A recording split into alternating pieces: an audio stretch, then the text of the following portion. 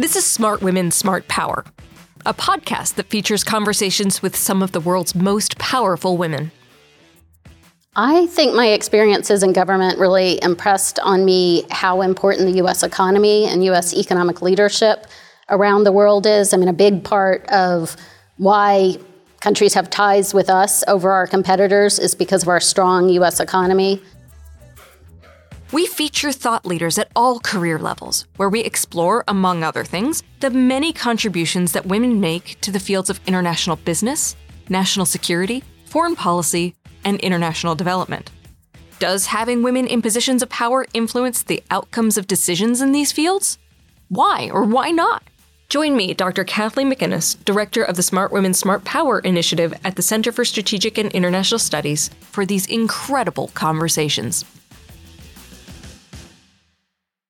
The Smart Women, Smart Power podcast is supported by Raytheon.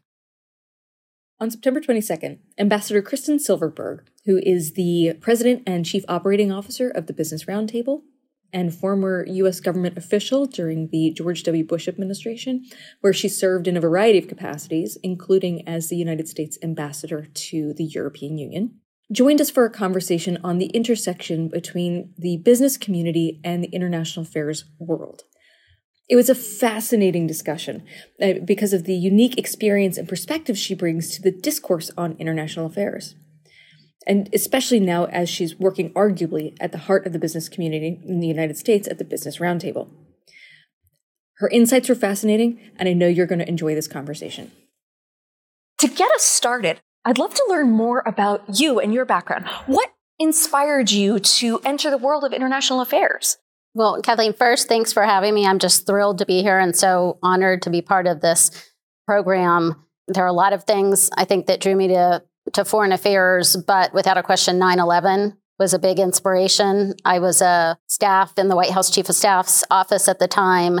And I think for me and for a lot of people my age, it was really a seminal moment in alerting us to the fact that we live in a dangerous, rough world. For people my age, we didn't experience the harrowing parts of the Cold War. We weren't alive for the Cuban Missile Crisis, don't have any memory of Vietnam. I remember the first Gulf War, obviously, but I didn't serve in the military. I didn't experience that with any personal risk. And so prior to 9/11, I think it was really possible to think that the world was a relatively peaceful place and that we didn't face any risks at home. And so I think it was an experience of sort of waking me up to the fact that we have adversaries in the world and that we needed a strategy to confront them, and also that we depend on our allies and we need a foreign policy that helps to nurture our alliances. It's so true. One of the reasons that 9/11 was so jarring is because during the 90s, there were these assumptions about globalization and order that things would be more stable. And I remember when I joined this field, I was thinking I'd be able to work myself out of a job. Security studies wasn't going to be needed anymore. So yeah, that's fascinating. And without a question, I mean, that sense, I think, led us to let down our guard some. I mean, obviously, it's been widely documented how unprepared the U.S. government as a whole was for 9/11 in terms of intel failures or failures in terms of our security procedures. But I had a personal experience with that. As a White House staffer, I remember how chaotic it was that day. My boss, Josh Bolton, was taken down to the bunker with the vice president. And really the bunker was this old facility that was built for riding out a nuclear attack. It really didn't have to do with the threat we were facing. There was lots of chaos in terms of what the White House staff was supposed to do. We were taken down to the White House mess and then evacuated. And I remember by the time we left the White House, it was sort of a ghost town outside and really eerie.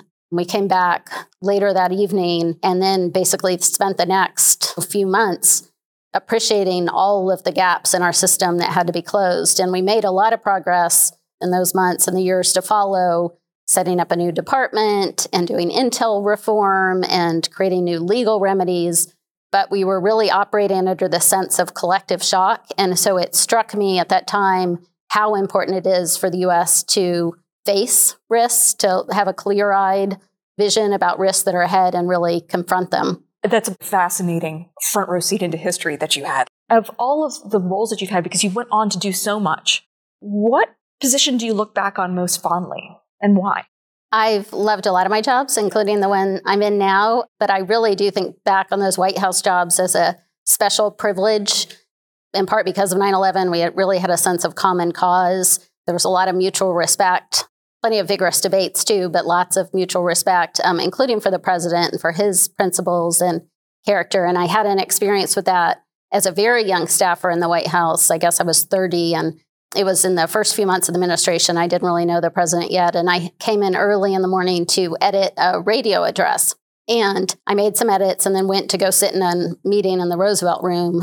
I was sitting on the back, and the door between the Roosevelt Room and the Oval Office opened, which was sort of unusual. And the president came in with the staff secretary right behind him, Harriet Myers. And he said he pulled up the original copy of the radio address and read it. And everybody in the room said, "Yep, that sounds great, Mr. President." And he looked over and said, "She doesn't think so." And then, and I was standing. And so I had to defend my edit. And we went back and forth multiple times. I had to explain why I thought it was so important that he say this thing in a particular way. And he finally said, "Okay, fine." And, kind of took my edit. And it ended up really making our relationship. I mean, he appreciated that I told him exactly what I thought, that I didn't back down. And anyway, that was a great lesson in leadership and the importance of being a leader who can have somebody disagree. Yeah, and authenticity and being able to represent your views. That's fascinating. As we mentioned earlier, you're now sitting at what is arguably the heart of the U.S. business community. How do you think your experience as an ambassador and in other foreign policy roles has shaped your work or your approach to your work with the Business Roundtable?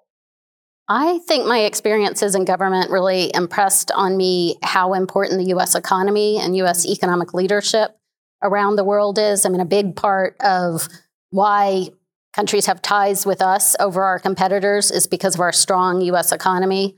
And I think one thing we're very focused at Business Roundtable on is the fact that some of those ties are at risk.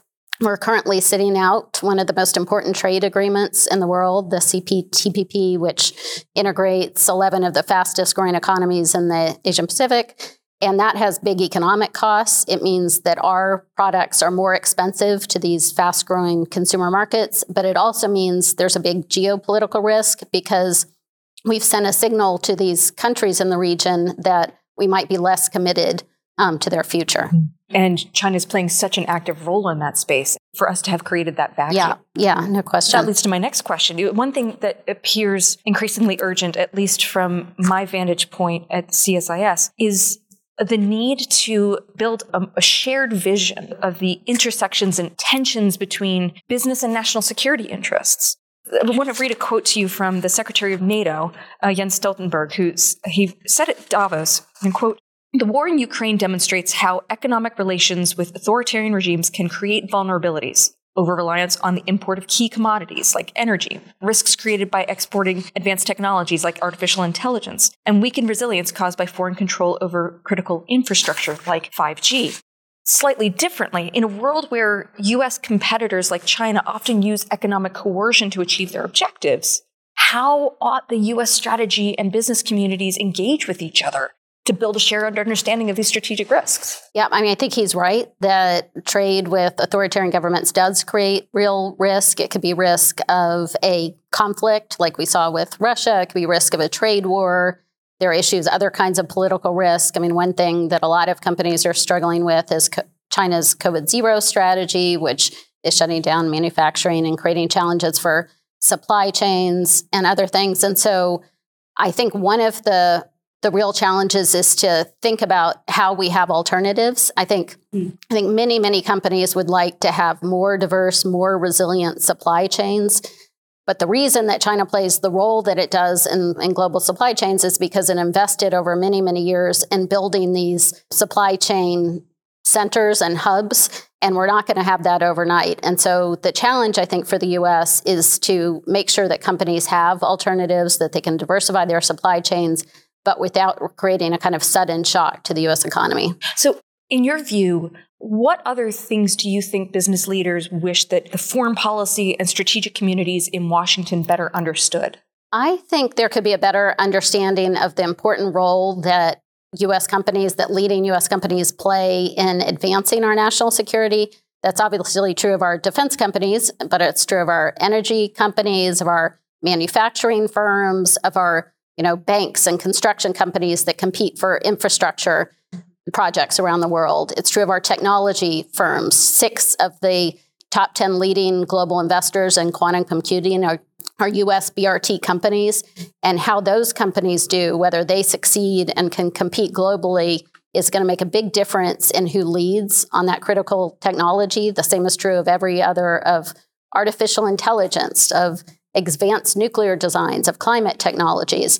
I don't think there's a way to compete effectively with China without a really strong U.S. corporate sector that's supported by pro-growth, pro-competition policies here at home. But also, our companies touch people around the world in ways that our governments cannot, or our military cannot. Yeah, I think that's absolutely true, too, that our companies participate in, they adhere to higher standards of corporate governance. They treat their people well. They follow rule of law. All of those things make them kind of important ambassadors for the vision that the U.S. has for the global economy, as opposed to competing visions. When it comes to advancing American strategic competitiveness, what is your view on key areas or sectors we ought to be prioritizing?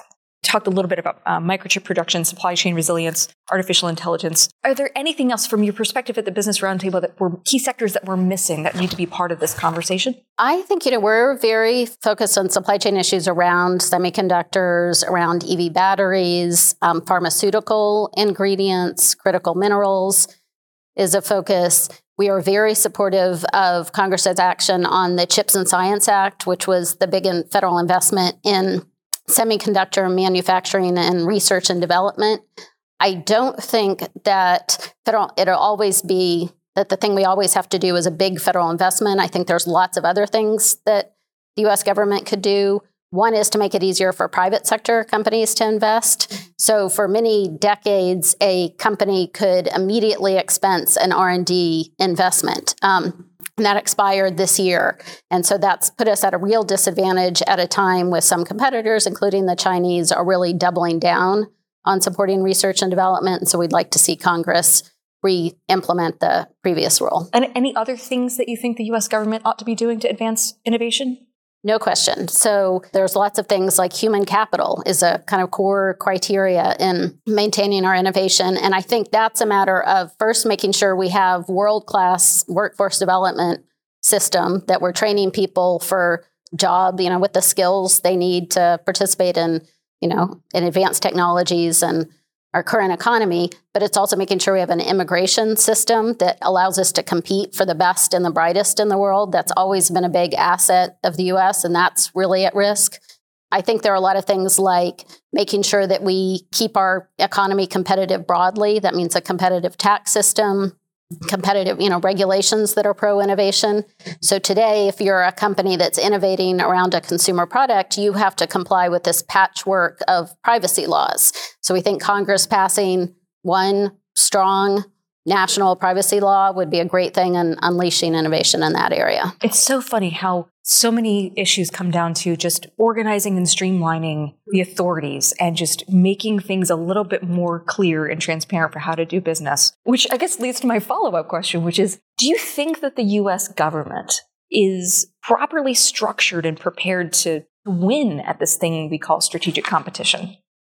I think we have a lot of the components for successful competition. I think we do. We do have a skilled advanced workforce and a strong economy. We have the world's leading financial sector and all of the advantages of having the world's reserve currency. We have natural resources. So we have this incredible environment, the world's largest producer of natural gas. So yes, I think we have a robust private sector. I mean, maybe most important, we have an economic model that allows the private sector to really flourish and do the thing it does best, which is innovate.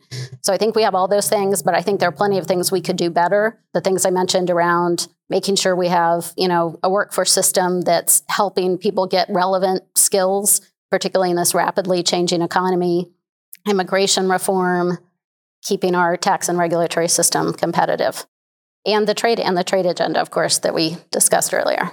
It was observed that politics stops at the water's edge, implying that, domestic political debates, and when we talk about foreign policy, and that our foreign policy is something that we have as a nation, and that national security ought to transcend politics. from your vantage point in the business community, how is today's arguably deeply divisive political environment impacting our national security? I think it's perceived by our competitors to be a major weakness, that we look really divided and distracted, easily distracted.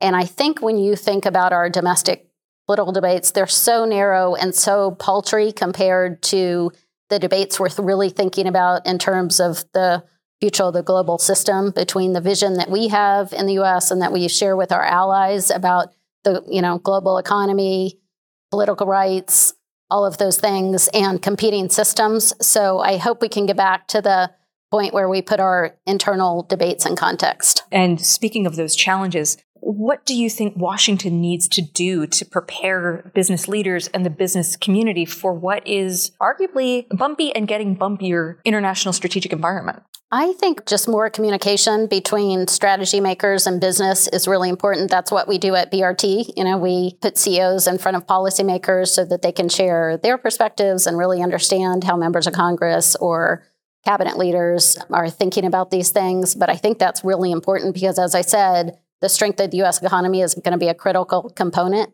in our national security strategy. So I think that's an important conversation. I think you used the phrase American competitiveness starts at home. With this in mind, 3 years ago, the Business Roundtable issued a statement on the purpose of corporations. And it was re-signed last month, and it states that companies must work for all of their shareholders, which is broadly defined. It includes investors, communities, and employees.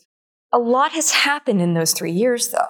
We've got disruptions from COVID, we've the resignation wave, we've emergence of more hybrid work, changes and advances in family policy leave, and so on. So I'm wondering if you could share with us some examples of how these business leaders are thinking about how they're implementing this statement. Just as background, since its founding 50 years ago this year, BRT has periodically put out these principles of corporate governance that outline the responsibilities of boards and what the purpose and responsibilities of a company are. And in the very early years, in the 80s and the early 90s, those statements talked about the importance of returning value to shareholders, of being a good investment, but they also talked about taking care of the other stakeholders of your workers and customers and suppliers. In 1997, though, BRT took a different tack and said, no, the principal purpose of a corporation is to make money for its shareholders. That language really gave rise to an impression that companies had stopped caring about their workers and customers, that they really only cared about the market. So in 2019, as you said, we went through a process to look at that statement. We interviewed corporate governance experts, we talked to our members, and basically came to the conclusion that it didn't accurately describe the way they were trying to run their companies. All of our CEOs said, yes, of course, I want to be profitable and return value to shareholders, but I need to also keep the trust and loyalty of my customers. I need to invest in my workers. I need to have a healthy relationship with my suppliers, including my small business suppliers. And they put out this statement that creates really tough choices. There are lots of times when a company is going to do something that's not in the short-term interest of the shareholders, but is really important for the long-term health of the company. And we saw that a lot during COVID. So companies that were paying their small business suppliers early as a way to keep the small businesses afloat during a difficult time, or giving extra bonuses, extra flexibility to their workers to help them manage this tricky period, helping, giving customers longer to pay for some products. And all of those things, I think the CEOs would say, yeah, they might not have been in our short-term financial value, but they were really important to help keep us healthy over the long term. And so that's what the purpose of a corporation statement is about. How do you see these moves in that statement impacting American competitiveness in the global marketplace? I think it only can make our companies more competitive. That what we're really talking about is their long-term health. That one problem with the U.S. economy is that, the pressures on companies to manage for the short term, to look for short-term value. And one thing that we think companies need to do, and frankly, that the U.S. as a whole needs to do, is start thinking about the long term. And so we think that, more importantly, our CEOs think that managing in this way is going to really help them succeed over the long term. Getting through short-termism is a perennial challenge. Yes, everywhere. Especially with the news cycles being so rapid and events moving so quickly, it's hard to take that longer-term approach. Building on this notion of stakeholder value and broadly defined, I'd like to turn the conversation to gender and gender equity, if I could. The Bill and Melinda Gates Foundation argues that if current trends hold, we will not see meaningful gender equity until at least 2108. In your view, what things might businesses and government do to advance women in the workforce and in decision-making spaces? I think that certainly is true globally, that there are many places, you and I both worked around some of them, that are not making progress. I will say I'm very proud of the progress that U.S. companies are making in this. And at Business Roundtable, we really see that, at the top. We are currently chaired by the first woman chair of BRT, Mary Barra, who's the CEO of GM. We have amazing women on our board, Jane Fraser of Citi, who helps to support this program, Roz Brewer of Walgreens, and many others. We have one member, Karen Lynch, who took over CVS, who made history. It's now the largest company in the Fortune 500 to be led by a woman. And, I think today we're in a tight labor market still. Every company has incentive to make sure that everybody in their company is flourishing and thriving, and to really invest in, people who have the skills and the work ethic to succeed. And so I think that's going to continue to help move them in the right direction. We have some questions from our online audience. What was it like working with trailblazing women during your tenure in the President George W. Bush administration, like Condoleezza Rice? What wisdom can you imbue from that experience to our viewers at home? Well, President Bush was surrounded by lots and lots of tough women. I mean, Dr. Rice, of course, but others as well. There was one point when I was in the White House, there were 4 policy councils in the White House doing economics, domestic policy, national security, and homeland security. And at one point in my tenure there, 3 of them were led by women, which was really incredible. And of course, strong women like Karen Hughes at communications and throughout. So anyway, I feel like I absorbed some just incredible lessons from all of them. And of course, I followed Dr. Rice to the State Department when she moved over second term. And I think there are just a lot of things, just their work ethic, discipline. All of them had incredible moral compasses. So I really, I'm so grateful I got to benefit from that. Another one from the audience. As a woman in business leadership, what advice do you have for women entering into these spaces? That's a great question. There were a lot of things that I did wrong in my career, but I will say one thing I did right is I always picked my bosses very thoughtfully. And I was always thinking about who's somebody who I would be happy to be associated with. So that's a big part of it. Who's somebody who's invested in my success, who really wants me to grow and improve and get better, who will give me honest feedback one way or the other, who's comfortable with my personality, which is opinionated. Anyway, I think being really thoughtful about who you surround yourself with is a big piece of advice. So true. The bosses that you have are just so critical. Who's going to help push you forward? And one more, do you find yourself using the degrees you've gained, for example, your law degree, or do you find yourself more using your experiential, like on-the-job training? I think early on, my law degree, even when I wasn't practicing law, was really helpful. I think the law degree gives you kind of a rigor in thinking and analysis that was really important. But the older I get, I think I rely more on my experience, I use more judgment, more instinct probably than I did when I was younger. I think both. To wrap up today, because we're getting close to the end of our conversation, we are Smart Women, Smart Power.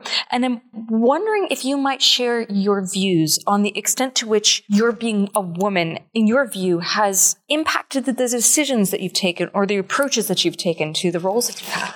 It's hard for me to say since I'm only, I worked for lots of bosses, including male bosses who are very comfortable with strong women. I never felt like I was disadvantaged by that. But when I was in the government jobs, I was both a woman and a very young woman that I think stood out the most when I was in Brussels in the ambassadorial job. I had one young female counterpart from Georgia, but almost everybody else was a man in his 50s or 60s. And so I'm sure that made me work a little bit harder, probably be a little more diligent about proving myself, and that probably helped in the long run. Do you feel that being a woman in those positions, do you feel like you brought something different to the table relative to your male colleagues? And if not, why not? It's hard for me to tell whether it was being female or being young, but I think I might have been more comfortable, asking a different set of questions or looking at things a little bit differently, or not maybe being so stuck on kind of the way that things had been done before. So I expect, but hard to say. Sure. Yeah. Well, thank you so much for your time today and for this fascinating conversation on the intersection between business community and international affairs. There's truly few people in the world who are as qualified to give us this perspective as you. So thank you so much for sharing your insights on all of these questions and your experience being a woman in these fields. Subscribe to the Smart Women, Smart Power podcast on Apple Podcasts, Spotify, or wherever you listen to great content. Be sure to follow us on Twitter @SmartWomen, or you can follow me on Twitter @KJMcInnis1. Thanks for listening, and join us next time. The Smart Women, Smart Power speaker series is supported by Citi.